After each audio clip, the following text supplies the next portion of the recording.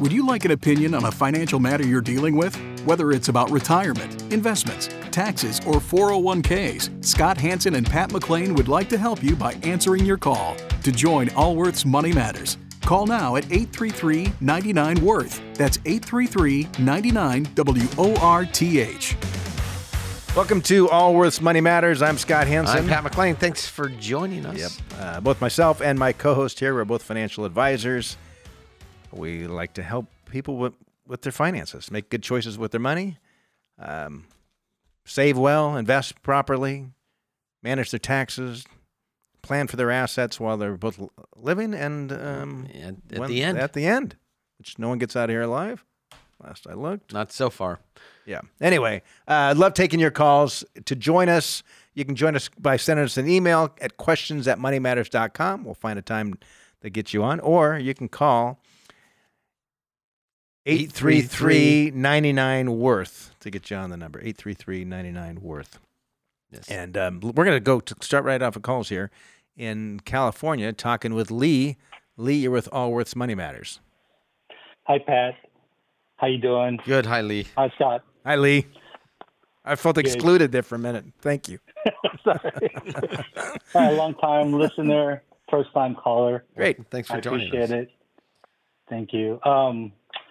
We're looking at next year, our daughter going to college, and I'm trying to prepare for that, and we're looking at $25,000 college cost to go to UC system, hopefully locally. And so I have a couple of funds that will help pay for that, and I'm not sure what priority I should. How should I pay for this? Do you have other children as well? Just a daughter going to college. My son, he's probably won't be going to college. How old are you? I'm 54. How old's your spouse? She is 48. She just turned 48. And since you've listened to this show, you said for many years, you probably know the questions we're going to ask. So rather than go through that, why don't you just share the information? Because the questions are almost always the same that we ask. Yeah, so I have about $45,000 of 529 dedicated for her college. I have $187,000 for my 457 that I could access as well, an additional $60,000 outside the 457 as well. How's that money invested? They're invested in the stock market 100%. Okay. Both the 529, I believe that's on S&P, and then the other one's the VTS Stock Total Market Index from Vanguard. All right. Yeah. And what other assets? Assets we have about 800 in retirement accounts, and that's a combination of 403Bs, 457, and also Roth IRA. Okay. How much is in the Roth? Roth, I have about 150,000. Oh. Yeah. All right. And what's your family income? We take home about 280. So I'm projecting next year I'll be 285. This year about 282. All right. And with then raises and everything. And you're putting the maximum into your 401ks and 403Bs and 457s? Yeah, my wife is putting on her maximum. I'm mainly focusing on the Roth IRA for myself, and then the rest we're saving it for vacation and for college. And can you fund? So once she's in college, you'll no longer be saving for her college. Can you fund some of this out of current cash flow? I think so. So I think we can, and because we're looking at she planning, a couple $100,000 if she does medical school. Okay. Let's start over here for a second. No wonder you're calling. Okay. Because at first I'm thinking this doesn't look like an insurmountable problem. Now you mentioned the medical. And did you put any money in your other child's 529 plan? Yes, but there's we have an ABLE account for him, but that's really dedicated for him. Got it. Yeah. Okay, thank you. And we don't need to dig into what that means, but we. my first thought before you mentioned the medical school, I thought if I were in a situation, I'd drain the 529 plan first, then I'd probably look at some of the stocks.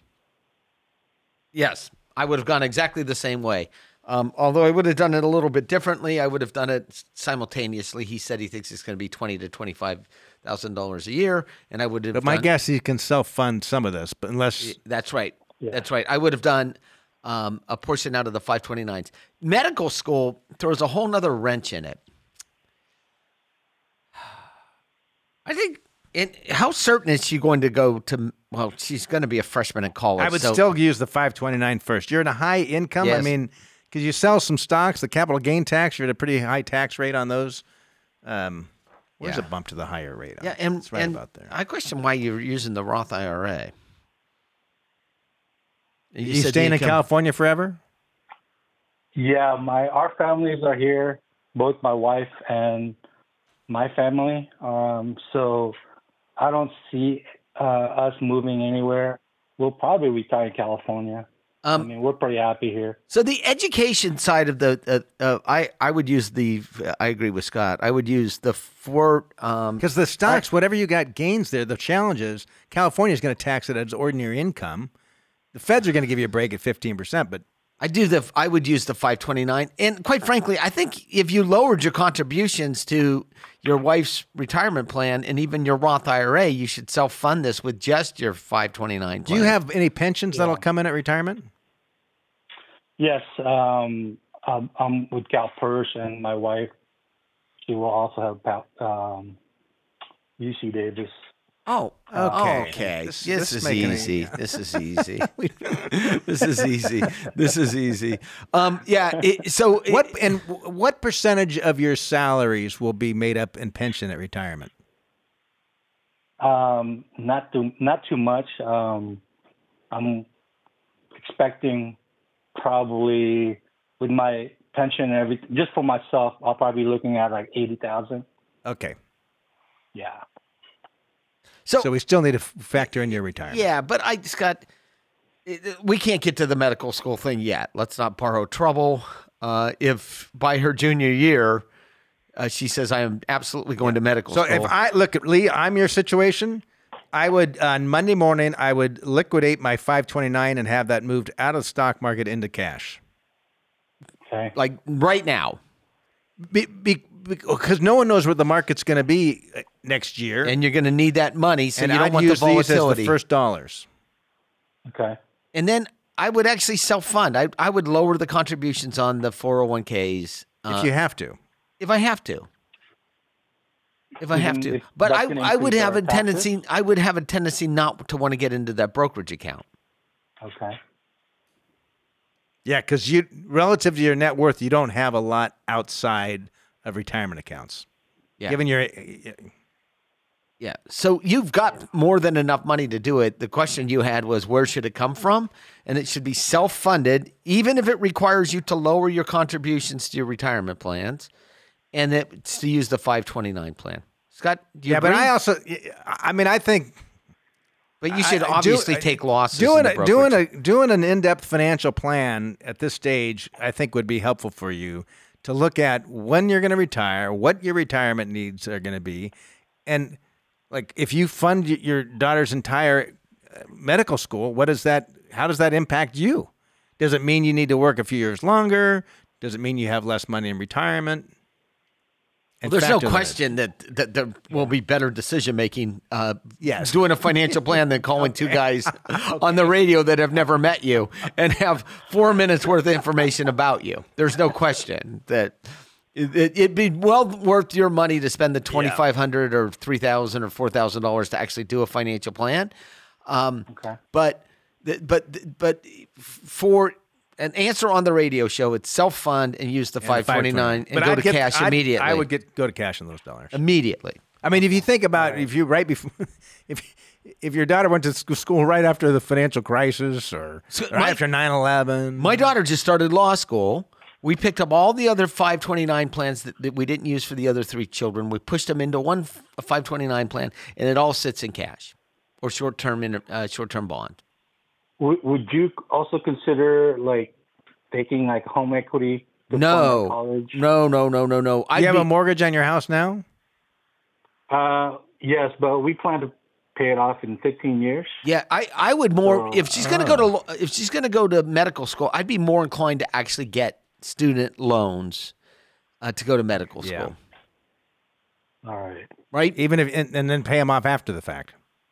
In her name. In her name only. Yes, of course. And don't worry about that till she goes to medical school. And then, look, when she graduates from medical school, if she goes and lives in, small town middle America that doesn't have enough doctors, which they don't have enough doctors, there are programs that will forgive all of that debt by where she decides to spend 3 or 4 years. Very similar to how the military does it with their doctors. Yeah. So hey, appreciate the call and wish you well and congrats on having a. I know a number of doctors that became doctors through their time in the service. Yeah. My eye doctor, that's where he started. Yeah. Let's continue on. We're talking with Jack. Jack, you're with Allworth's Money Matters. Hi. Thank you for taking my call. Yeah. Looking for some inspiration or creative ideas. Okay. My wife and I are planning on gifting about $500K to each of our 2 children to help with house purchases. And one is using his gift right now to help purchase a house right now. The other probably won't be several years before he's going to be in the house market. And we're trying to figure out how to adjust the future gift to maintain some sort of equity. What sort of interest rate would you guys suggest? Got it. Use to value the second child's gift. So your plan is to say I want $500,000 of 2023 dollars. Is that what you're thinking to yourself? Exactly. To go to for each of my. So if your other son doesn't take it, other child doesn't take that $500,000 for 6 years, what would the equivalent amount of dollars be 6 years from now? That's what you're asking. Correct? Exactly. So you're like, what? And then are you going? So my question is this: is this just for your own accounting purposes internally? So when this other kid goes to buy a house, you know how to factor it, or are you planning on taking money from your state today? No, this will be just internal. I mean, conceivably, if the second son decides to go forever without buying a house, it would be part of our estate. Okay. And, 10 years from now or 20 years from now or something, what would be an equitable value? Yeah, I mean, I would use the 1 year treasury or an interest rate that was today on a mortgage. Okay. Now that's something. The way. Another way you can do it is you can look. I mean, you can prepare something so that should you die sooner than later, you've got a formula in place. But you can also just look at it 5 years from now. What happened with house prices? Particularly house prices in your first son. What was that annual increase? And that's what the other kid gets. We could make an argument for. I like your idea better, Scott. I mean, if your goal is, but that wouldn't be fair. That wouldn't be fair to the house prices, because then that would. What happens if the house prices went down because it was a geography risk versus mortgage risk? I would use a mortgage rate, because this is in lieu of the person getting a mortgage on their home. And I would use, they might still have a mortgage, just not as a very large mortgage compared to what they would otherwise. That's right. He's in California, and there's not a lot of. East California, these are horrendous mortgages. This is a $900K mortgage. And I like the way you're. I like the way you're thinking. I like the way you're thinking. Actually, Ed, I got to tell you, even in our own trust, we have set up a program that actually values what goes to certain people based upon an underlying interest rate. You could also earmark. Depending on your situation, you could actually transfer an account, keep it in your name, and invest it in a portfolio that's going to yield the maximum amount with 5 years from now. Oh, but are you going to write this into your trust? Yes, that'll be another. That's right now. Yeah, eventually we're going to end up doing that. No, you should. We get around to it. Well, you should do it when you complete the gift to the one child. You should put it into your trust immediately for that. That's exactly our plan. Is I would use 4%, and I'd use whatever that interest rate was at the time that I gave the money to the first child for a mortgage. What interest? A mortgage rate? Yeah, 6%, 6.5%. I wouldn't use that high. Of course, that's I'm more of an inflationary rate. I think if you could put it at inflation, I think I'd use 4%. We're not going to know until the future. Most likely, you'll be alive to adjust it then, right? So really, this is about an estate planning. That's right.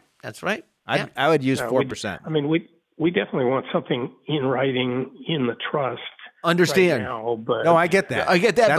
But in the future, assuming that you don't pass on, and child number 2 comes to you 10 years from now and says, "Hey," and you say, "Look, I gave your sibling $500,000 9 years ago, and this is where interest rates were, or this is what happened to housing. So you could buy the equivalent size portion of a home for $722,000. But what if home prices fell by a third? Would you still want to give him $500,000, or would you want to discount that?"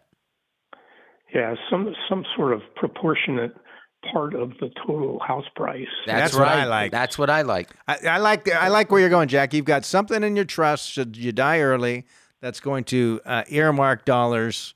You need some formula. Yeah, so it's $500,000 at 4%, compounded annually until the date of death. Or you could look, and then you remove that once the gift is completed. Or you could put some regional housing. That would make it a lot more difficult. I assume your estate is relatively large. We're in good shape there. You're doing all right. Yep, I like that idea. I'd use 2 formulas.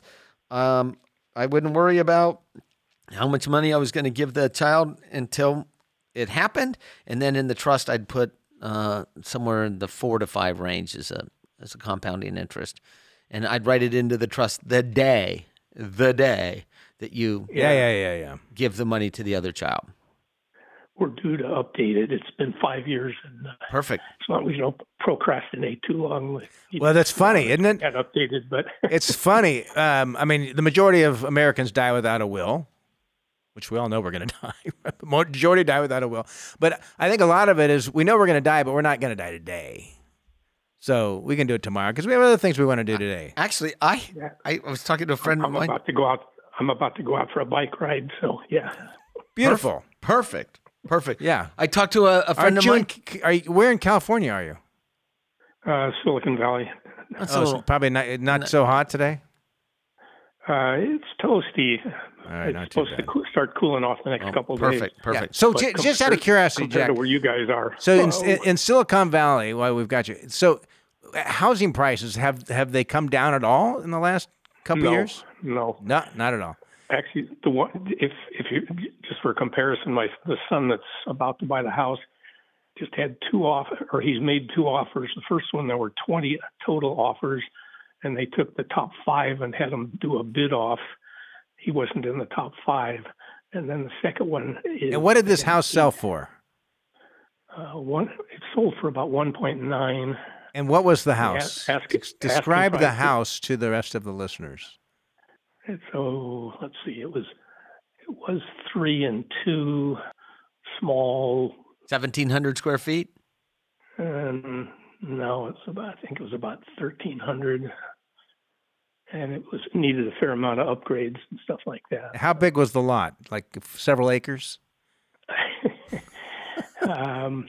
That was the local town total acreage, I think.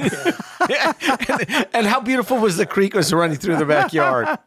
So look at that. How much was it? You said 1 point? A small lot, right? I was joking. 1,300 square feet. The lot was about 6,000 square feet, and it was a 3 and 2, 60, 70 years old, needing a fair amount of upgrade and fair amount of work. That is crazy. Asking price was 1.5, and after the 5 bidders, got done. I guess the final price was 1.9. So things don't seem to be slowing down. That is amazing because this is the environment. Jack, do you have any other questions for us? No. All right. Thank you, Jack. Thanks for calling. You know, it's bad. We're going to sit and have a discussion with. Oh, this is crazy. So here's an environment, right? You think about the last 3 years, in Silicon Valley locked down about as hard as anywhere in the country, right? So yeah, California, and then the Bay Area, particularly, and that county. So people are working remote. People are moving to other areas. That's probably one of the most expensive areas in the. Clearly, for what you get, it's the most expensive area in California, if not anywhere. Yeah. Right? I mean, for what you get for $2 million. But you would think that these people had figured out how to work remotely, and they moved to somewhere else where they get a bigger house for less dollars. And if they have to go in a couple days a week, they just go back and forth a couple days a week. But that doesn't seem to be the case. Here's a house, $1.5 million. Oh, there's just so much to unwrap here, Scott. There's so much to unwrap here. There's corporate cultures to unwrap. Do I believe that I'm going to move up the organization faster if I show up in the office 4 days or 5 days a week? If I'm visible. And if you have a house, if you live locally. And if I live locally. 3-hour drive. Like, am I really showing my commitment to the organization and the industry as a whole by staying in Silicon Valley? Do I want that connectivity to those movers and shakers in the corporate world? My answer is no. I'm just telling you, there's so much to unpack here. But it's an issue. Well, the housing market is a surprise to many. Oh, it is. I was talking to a gentleman, myself included, a friend of mine, and he's a developer. And he was telling me when these interest rates, what do you mean by developer? They develop raw land. Okay. In California. So raw land. 4 houses. That's been doing it for years. It's always never done. So what happens is something I used was a ranch years ago. Ranches. It's those big McMansion neighborhoods you see. What they do is they go to large institutions. What do you mean by McMansion? You mean like a 3,000 square foot house, one on top of the other? That's right. Okay. 3,000 or 4,000 square foot houses. Yeah. Maybe even bigger than that. And planned communities. Bigger than 1,300 in Silicon Valley. Yeah, planned communities. And what they do is they're multi-year, sometimes 10, 15, 20-year projects where they will go to institutions like pension plans and say, okay, this is the design for this ranch. We just bought, 50,000 acres. Then they got to get the zoning. They got to get the water rights. And then they've got to get all the electricity, the infrastructure, the schools. It's not. It's a multi-year. But he's been in this one project for probably 13, 14, 15 years. Longer than that, 20 years. And I was talking to him. I said, is this just the most amazing thing that you have ever seen with interest rates going up and all of a sudden new home prices in not just Northern California, but other parts of the United States just on fire? They're seeing it in Texas, Houston, parts of Florida. And he said, yeah, when these interest rates started going up and we realized that we thought they were going to continue to go up, we thought that we were just going to have to kind of, save all our powder, let all the investors know there wouldn't be any returns for quite some time, and that everything had to just calm down. Exactly the opposite happened. Exactly. So all the investors with their economic know-how, I don't think many predicted that new home prices would actually not only stabilize, but go up. And in part, it's because the secondary market for homes, people aren't selling because their mortgages are so low. Dried up. Right? Their inventory is so low. Like, I wouldn't mind doing a move up, but I don't want to give up my mortgage. I have a $800,000 mortgage at 2.78%. And I'm not going to cash that in for a 6 or 7% mortgage. It just makes no sense. So what we're seeing is rehabs on existing homes they're not borrowing money. So people are actually like the Home Depots of the world are doing better than anyone would have expected. Exactly, right. Exactly. Which, by the way, is fueling part of this the inflationary economy. That's why the Fed. I think the biggest lesson, though, Pat, from an investor standpoint. That's right. There's things to look at and say, how would you have predicted this? That home prices would continue to rise in a time like this when interest rates have essentially more than doubled. When historically, it's just the opposite. It's exactly the opposite. And so the point is, like, don't think you can outsmart the markets in the future. That's a fool's game, and that's how you destroy your finances. Long timelines. We're going to take a quick break. When we come back, we'll continue with the program. This is Allworth's Money Matters. Can't get enough of Allworth's Money Matters? Visit allworthfinancial.com/radio to listen to the Money Matters podcast. Welcome back to Allworth's Money Matters. Scott Hansen. Pat McClain. Yeah, thank you for your part on the show. Yeah, so we've got a segment we've run once or twice in the past, and it's called House Calls. I don't know why. Well, you had this idea, Pat, why don't we have people that have been on the program? It's from the old Click and Clack, the Tappet brothers. You've got to be really old to know these people. And they would call people up months after they gave their recommendation on how to fix their car and ask, how did it turn out? I thought it was always interesting to me because it's like... Because you love working on cars so much. No, it was...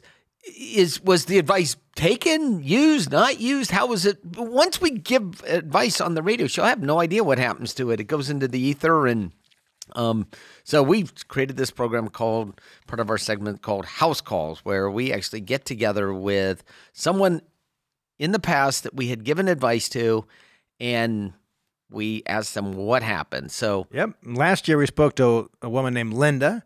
She's been a long-time listener to the show. She's not an Allworth client, but she wanted to know whether it makes sense to give an early inheritance to one of her two children, basically her daughter, to buy a home in California. And here's a clip for that call.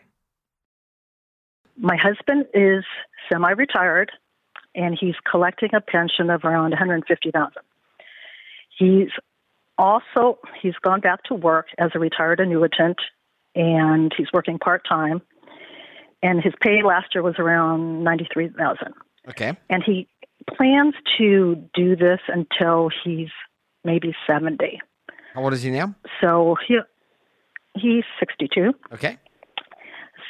So neither one of us is collecting Social Security at this time. We have no mortgage on our house, and we both have long-term care policies. And do you work outside of the home, Linda? No. Okay. We have financial assets of, excluding our house, of around $4.1 million. Mm-hmm. So we're thinking about giving our oldest child maybe $500,000. Is that something that we should even do? Let's talk about this for a second. And how old are you? I'm 63. And what's the value of the home? Around 1.4. And do you owe anything on it? Nothing. Okay, that's what I assumed. So, and my guess is you're not maybe I'm wrong, but my guess is you're not spending all the income that's coming in. You're not spending. Right now. Yeah, because right now you've got income of $240 coming in approximately. Are you living on all of that? Are you spending all of that? No. Okay. Of this $4.1 million, how much money is outside of IRAs? Outside of IRAs? Yeah, 401ks. 2.6. Okay. Is outside. 2.6. And how much of that is invested in cash, bonds, and or stocks? So tell me how much is in the cash or bond portion. Okay, in the equities portion, it's around 70%. In cash and bonds, it's around 30%. Okay. So we've got about $850,000. Is this something both you and your husband want to do? Is this something that one of you wants to do? It's something that I think I would like to do more, because I think that why should they wait until we're gone to help them out that we can do now, especially in purchasing a house? Tell me about the second child. The second child, they're both, both of our kids make good livings. The daughter, she probably makes a little bit over 150. Okay. And my son, he will be making good living, but he plans to maybe marry soon. And between him and his future wife, they'll be making a great living. Okay. So he won't need this early inheritance. I know that. So does your daughter married? No. Okay. All right. So here's... And this would be for your daughter buying a house? Or your son who's getting married? His daughter, the oldest, not married. Okay, so... And how old is she? Well, she is 30. I like the idea. I don't have any problem with it either. I like the idea. Here's the one thing I will caution you, only because I've seen it, and I know Scott has seen it multiple times. You give the check to your daughter, and you don't give the check to your son right away. At the same time, you're going to create animosity between either the two of them or your son and you. I don't care if your son has all the money in the world. It is a degree of fairness in their minds. Not always. It can be, but I don't think that's always the case, Ben. Not in my experience. Even my own kids, I've got like Christmas time. I never care if it's not always even. You're not talking about $500,000 though. We're talking about $50 gifts. I mean, even look, Scott. Even when we'll get personal here. Even when I sat down with my kids this last December and we went through our estate plan, and we said, "Here's who we think should be the trustees on this estate plan if Mr. Hansen can't do it," and there was a dispute over why all four listed as trustees, why are only one or two, regardless of the fact that I said the trustee doesn't have any special powers. Okay. It was just seen as a degree of fairness.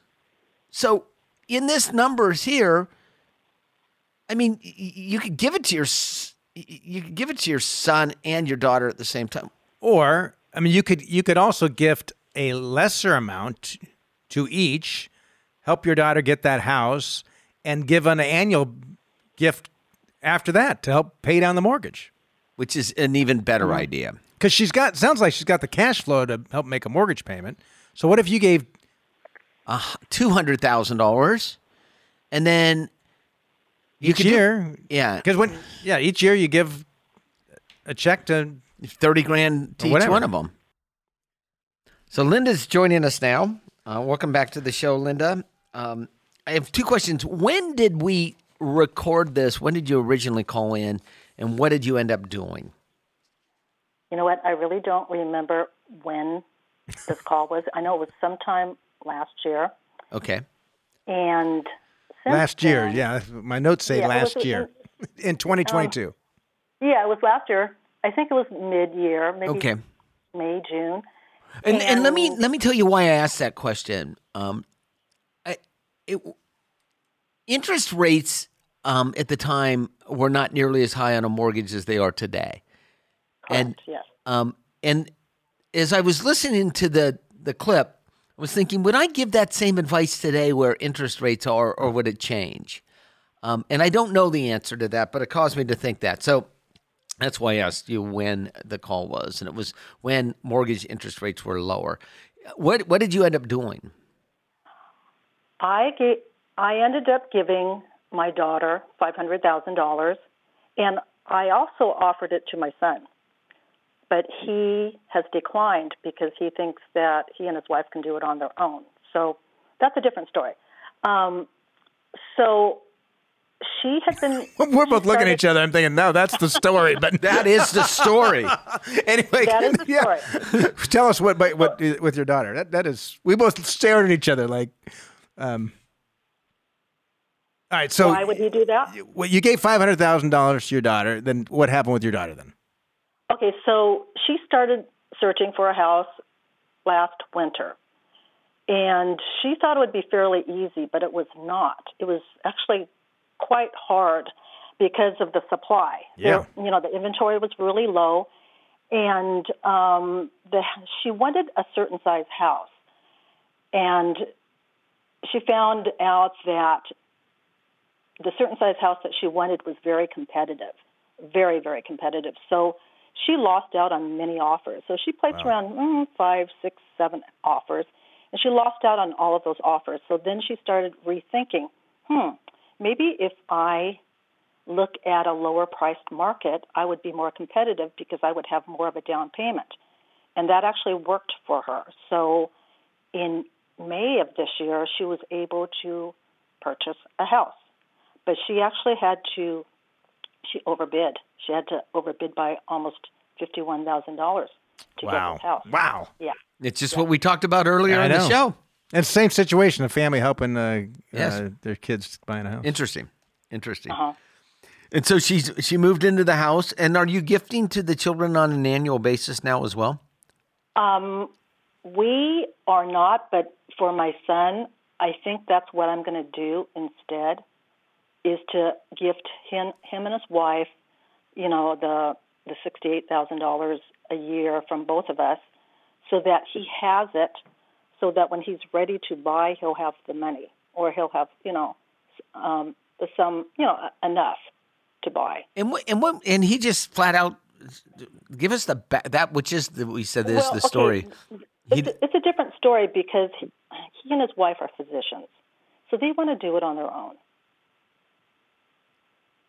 I want to do it on my own, but with someone else's help. I don't think he realizes how tough it is, especially since they live in Southern California and it's much tougher down there. Okay. And, there's just a lot more money. I like your concept. So you're going to do the annual exclusion amount that doesn't reduce your unified credit for your estate tax purposes. Uh-huh. And then you can stop it whenever you think you've reached parity. Yeah. Correct. I think that's a brilliant idea. That's a great idea. I like it. So, I don't think he'll turn that down as long as as long as we say, well, you can do whatever you want, and then hopefully he'll use it towards the house. Yep. Perfect. Yeah. Well, is there anything else we can help you out with while you were kind enough to call back? Yes, I have another question for you. Okay, good. If you don't mind. Of course not. So I have an IRA account, and you probably won't like hearing this. It was mostly invested in one stock, which I know is a no-no. But I've sold off a lot of that one stock because it's at a very high price now, or it was a couple of weeks ago. So what should I do with that money? What was the stock? Microsoft. And how much of the percentage of the portfolio is left in the Microsoft stock? I would say still 40%. Okay. And the reason I ask that, and by the way, owning a single stock, everyone's big boys and girls if they understand the risk in doing so. And you obviously understood the risk in doing so because you said you're not going to like hearing this. Yeah. And as a percentage and of it's a real problem if somebody can't afford it. That's right. If someone could afford a decline or a loss or a wipeout even in that stock, then that's their choice. Where it's really problematic is when someone's their life savings is $1 million. They're planning on using that for their retirement income. They've got it in one or two securities. One goes south, then there's that is where an issue is. So you want to duplicate. You want something in that portfolio that doesn't actually represent the tech sector. And it's highly unusual, but I think I would go with direct indexing in this portfolio, and would carve around that tech sector so that you get the rest of the representation of a broader market. Or use some ETFs that exclude tech. That's right, and those exist too. So would you dollar cost average? No, or would you just you're already in equities. You're in equities. No. Yeah. No. And you're not planning on spending these dollars anytime soon.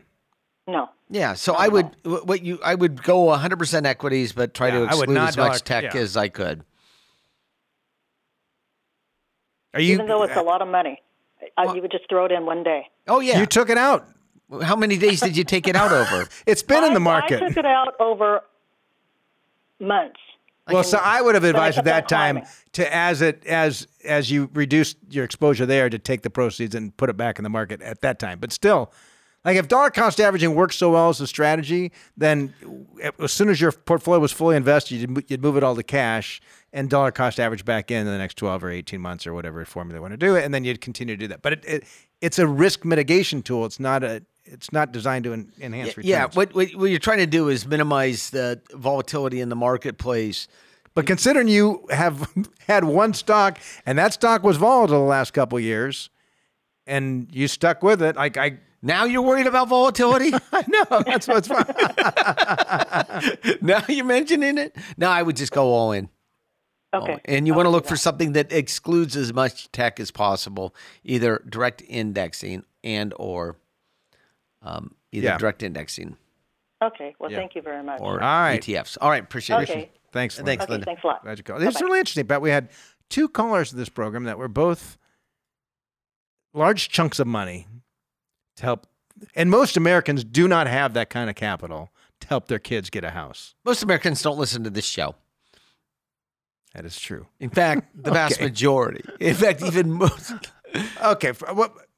This show Scott, this show may appeal to people with. Clearly. Here's my point is it's not the listeners. I'm thinking it's the next generation, right? So, like Linda, I'm assuming her and her husband worked hard over the years, saved well, were disciplined in their savings. The vast majority of people call this program, Pat. That's right. Most of them aren't making $1 million a year. They're professionals. They've been diligent with their savings. They've taken ownership of their lives. They were fortunate enough to not have any major calamities that derailed them. And they've at a time in their life where they've got more assets than they need, some of the people is, and they're able to help their kids, the next generation, to get a house. What I'm saying is most kids, first of all, no one has a chance to pick their parents, right? You just, it's going to be interesting the next 20, 50 years. The generational wealth? Correct. And it's so much more difficult for a young person starting today. Housing costs, not just homes, but just rent. Yes. As a percentage of their earnings. Yes. Relative to what it was for even you and I. Correct. And it's one of those things you kind of look at, like, this is not sustainable, this track we're on. Yeah, it will change. But the people that, the reason change how? The markets will reach equilibrium at some point in time. People will move to lower. Yeah. Or individual home ownership for the average Americans will change. It's going to be like a lot of other European countries. So, Scott, I received this on my LinkedIn. I got a message from a young lady, Miss Ellington. Did you get one of these on your LinkedIn message? I wanted to connect and send a quick note of appreciation for your All Worth Money Matters show. I discovered it yesterday on the radio. I did get this by accident during my drive from the Bay Area to Oregon. So a long drive. And I ended up listening to 9 hours straight. Got that on Spotify. So I responded to her. Oh, thank you. Because I did not. I responded to her. Glad you enjoyed the show. I usually can't get through my fan mail. Okay. This is the only reason I'm reading it. It's the only one you got. The first one I've ever received. Glad you enjoyed the show. We really enjoy hosting. Please rate and share with your friends and colleagues. And then, by the way, 8 hours straight, that's a record amount of time. But she's a young lady. My point being is she'll do well financially over life because of her interest in money like this. Yeah. Yeah. Look, part of the reason we've done this for so many years is to be a source of education for people. But we're pretty passionate about that. Oh, yeah. Give advice to young people, old people, people with money, people without money. That's, anyway, I don't know. It's hard. What is hard, Pat, is giving advice to someone at retirement age that doesn't have anything saved, because there's not much we can do for that person. Yes. It's like, yeah. So just save. Yeah. All right, let's go to the calls. All right, we're talking with Ray. Ray, you're with Allworth's Money Matters. Afternoon, guys. Hi, Ray. Thank you for taking my call. Yes, thanks for calling. So, thanks to Bob Brinker, my wife and I purchased I-bonds from Treasury Direct. Okay. Starting in 2001. We invested about $110,000, and the recent value was approximately $211,000. All righty. The accounts are in our names, but our trust attorney recommended that we move the ownership to our trust to avoid any probate issues when we pass. I would agree.